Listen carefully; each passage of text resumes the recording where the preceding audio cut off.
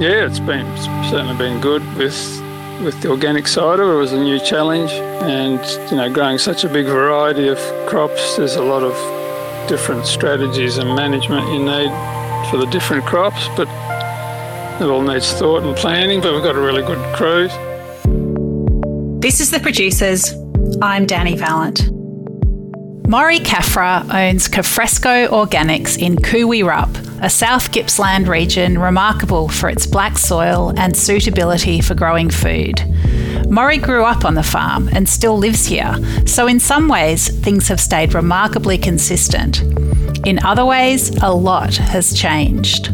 Maurie went against the grain and transitioned to organic farming, becoming certified in 1997. As he tells us, he didn't get pats on the back from his neighbours, but the proof is in his viable business and the increasing biodiversity on his farm. Hello, my name's Maurie Cafra. I'm an organic vegetable farm in Coowirup, and we trade as Cafresco Organics. We're about 60 or 70 kilometres south-east of Melbourne at the top of Western Port Bay. We grow a big variety of vegetables. Onions and asparagus are probably the main two, but there's about 25 different ones. I could rattle them all off, but it might bore you. We grow broccoli, collies, capsicum, eggplant, beans, lots of things. It's a heavy black friable clay. We're at sea level. We're about 30 metres above sea level, so it's reclaimed swampland. Used to be known as the impenetrable swamp many years ago. And since, over the last 100 or more years, there's been a lot of drainage happen because it's flat and water and clay soil. The water's very slow to get away. So it's very important that the excess water drains away.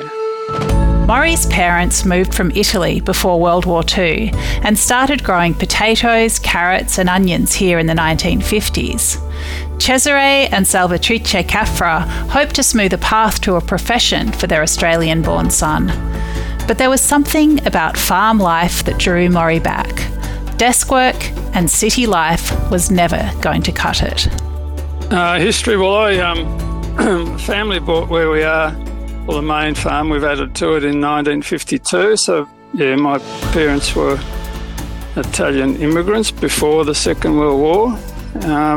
I went off to boarding school for 5 years of secondary school, and parents were very keen to get me to learn, become get some sort of profession, because they, being new immigrants to Australia had limited opportunities and, didn't have qualifications and limited language skills. So they were keen for me to do something else, but nothing appealed to me. And so I decided to give the farming a go.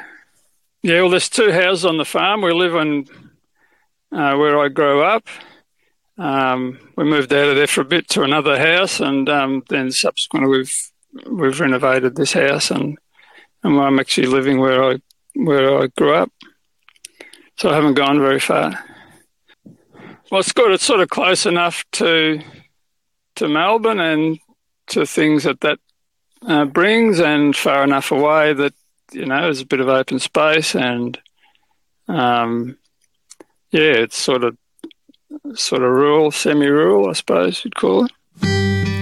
Maurie stuck to the path his parents forged in terms of location and career, but he also diverged hugely from conventional farming. Using his own observations about soil degradation with chemical inputs, he learnt more about beneficial insects, crop rotation, and taking organic produce to market. We're organic.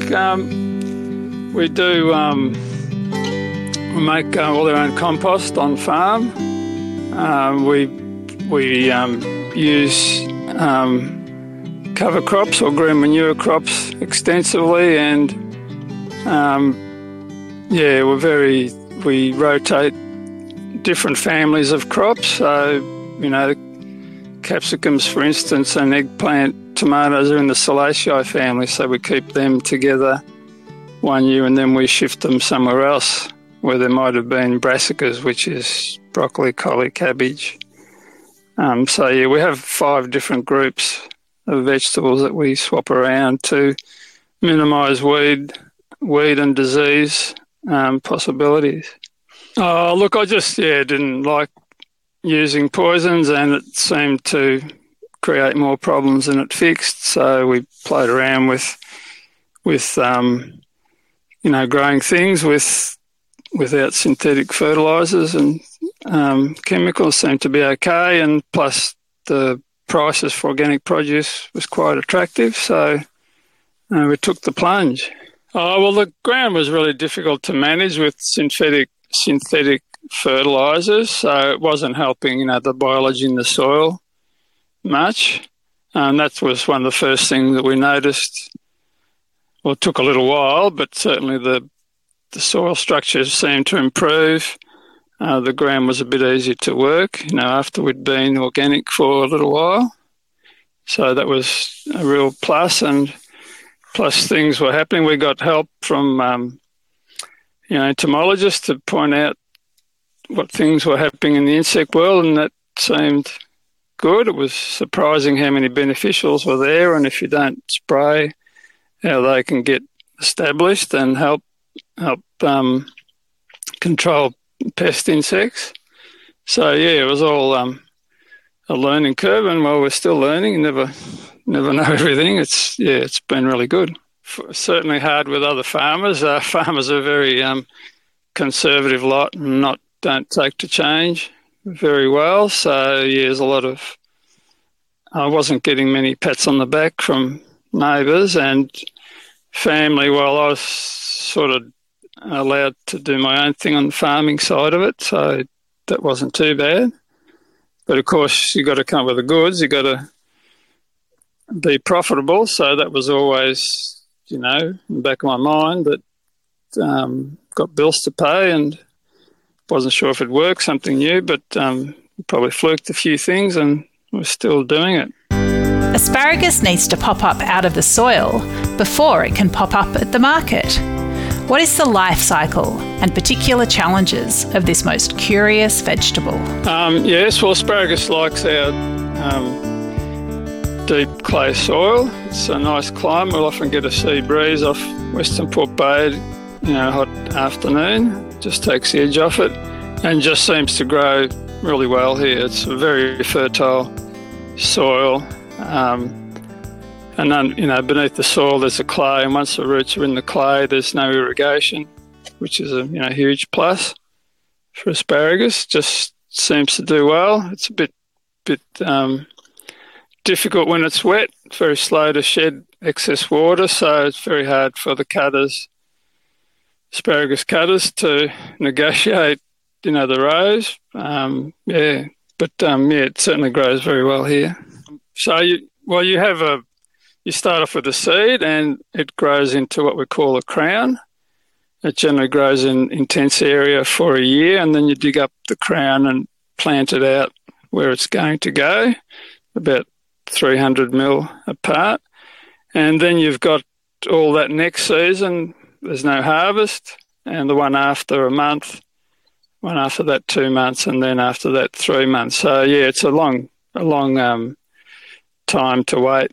It's a little bit like an orchard. You don't get, a yield straight away, but you still have to maintain the crop. And for us, we're weeding mechanically and by hand, so it can be quite expensive before you get up to harvest point. And then, potentially you've got it forever, but it gets, after about 8 or 10 years, a plant gets, the asparagus get a bit thinner, so that's not that economic to harvest. So you tend to, in the meantime, plant another block, and then when they're young, they're nice and fat, and they're easier to harvest and less expensive to harvest. So it's generally the crop is dormant in the winter. It breaks dormancy late winter, early spring, and that's the traditional time of harvesting. And then in the summer and autumn is its time to go to fern and build up its reserves for the following year. Well, generally you want a warm early spring, which we got this year. So the soil warms up quickly, which is what you want, and then your harvest is off and running. If it's cold and wet and miserable, the asparagus are pretty the same way. They're pretty slow, so you don't get a lot of asparagus, and you've still got to walk all that area, or your cutters have to walk all the area, so it's quite expensive to harvest when there's not many. So, yeah, when the numbers are up, it's good. And also this year, it's with the cooler October now, it actually slows. They can grow too fast, so it slows them down a little bit and makes the quantities we've got a bit more manageable. But certainly this year has been good, and we've had enough rain at the right time to keep things ticking along. We generally sell to organic wholesalers, so we're generally on the phone. Brian, who looks after that, is on the phone and working out, trying to haggle with price and quantities, and deals with that. And we also direct supplies to Coles, and we also supply other shops. So yeah, we've got quite a wide range of clientele that we're just dealing with on the phone. We get carriers in to deliver it, or some of the shops come to us. Alliums are an important crop to the Cafras, but they're also a bit tricky. Luckily, Maurie knows his onions. Well, probably onions are main or second main crop. Onions, a lot of issues with keeping them weed free because they don't actually form a canopy to shade out the weeds like a lot of other crops. So yeah, there's a number of strategies to try and keep the weeds or to get rid of the weeds. And they're a very slow grower. They're 6 months in the ground. So we're generally doing something with onions. And we start sowing in April and don't finish till September. And then our harvest is from sort of December to April. So yeah, they take up a lot of energy. When you're growing 25 vegetables, there's not exactly a typical day. Maurie talks through the different tasks that might be happening on the farm. Well, today we're harvesting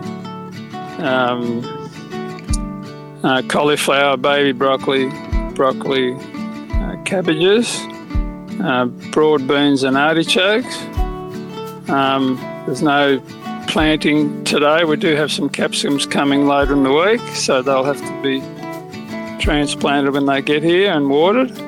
But we've got the ground ready for that. So I've got a crew that does cultivation and adding compost in preparation for future sowing. So we need to be ahead a little bit of the sowing and planting with cultivations, make sure we've got ground ready and not ground takes a while to get ready. So yeah, there's a few things going on, and we're packing. The packing shed's is working today as well. So we'll be dispatching produce. We dispatched a lot on the weekend for market today. Big markets are Mondays and Thursdays. So yeah, a bit going on. Labour is often a challenge for agricultural businesses in Australia.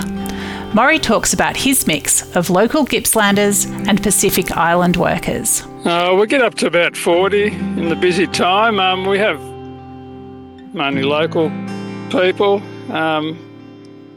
help us. We also have a group of Pacific workers from Vanuatu, and they stay here generally for 9 months, so they stay on the farm. So it's good to have them here. If there's a quick job I need done, I can grab them and do it. And they're very happy, friendly group of people to have around. So yeah, it's a 9-month stint, so we might have one group for 9 months, and then they skip the next 9 months, and that sort of rotates a little bit. So they're not here for too long. That's even 9 months might be a bit long, but at least they're back home, for quite a while. And of course, they're here to make money to do things back at home, maybe build a home or educate their kids. So they shouldn't.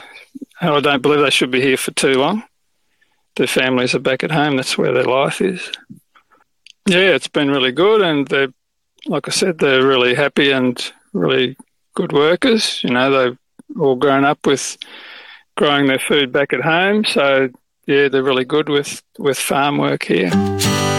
Maurie's kids aren't looking like they'll take over the farm, but he knows plenty of young farmers in the area and is confident his land will continue to grow food and offer a good living. He shares advice for those thinking about a life on the land. Well, look, it can be really fulfilling, and there's a lot of pitfalls, but also they should ask for help. People that have farmed in the area, even if they want to be organic, and they just talk to other farmers. A lot of the time that, management is similar, and soil needs different means of management as well. So, just to ask questions and keep the vision, keep it works. It's you can grow food without, putting poison on it. So, yeah, give it a go. But yeah, I just encourage people want to give it a go is to stick at it. There'll be some pitfalls and some failures, but you just got to stick at it, and it can work. Maurie Cafra's day might be taken up with planning, planting, troubleshooting, harvesting, or the dreaded bookwork. What is it that he loves about what he does? Just seeing things grow. I don't like looking at the books too much. It's a bit stressful at times, but yes, seeing things grow and what's happening, and also, harvesting our own produce for our own family. So and knowing that there's no poison being put on it. Well, I've been doing this for a while, so I'm getting a little bit tired, but that would have been with anything. So, yeah, it's certainly been good with the organic side of it. It was a new challenge for us, and it was good. You've got to thinking ahead. There's a lot of things you've got to consider, and growing such a big variety of crops, there's a lot of different strategies and management you need for the different crops, but it all needs thought and planning. But we've got a really good crew, so a lot of times they're ahead of me and saying, we need to do this or that, or that's coming up, or so. Yeah, it's been really good having good people around me.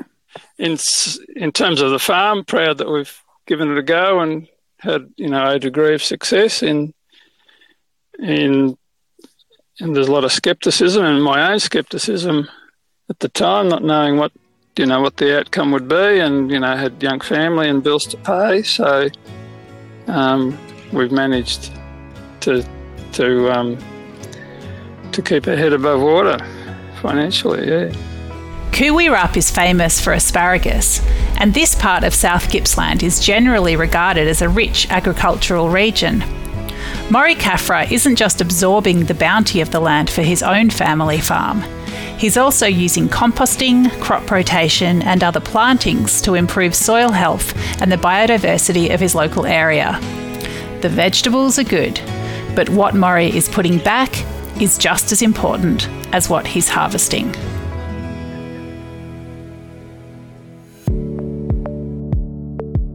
This is The Producers, a Deep in the Weeds production. I'm Dani Valent. Stay tuned as we talk to some of Australia's best farmers, makers and growers. Follow us on Instagram at Producers Podcast or contact us via deepintheweeds.com.au.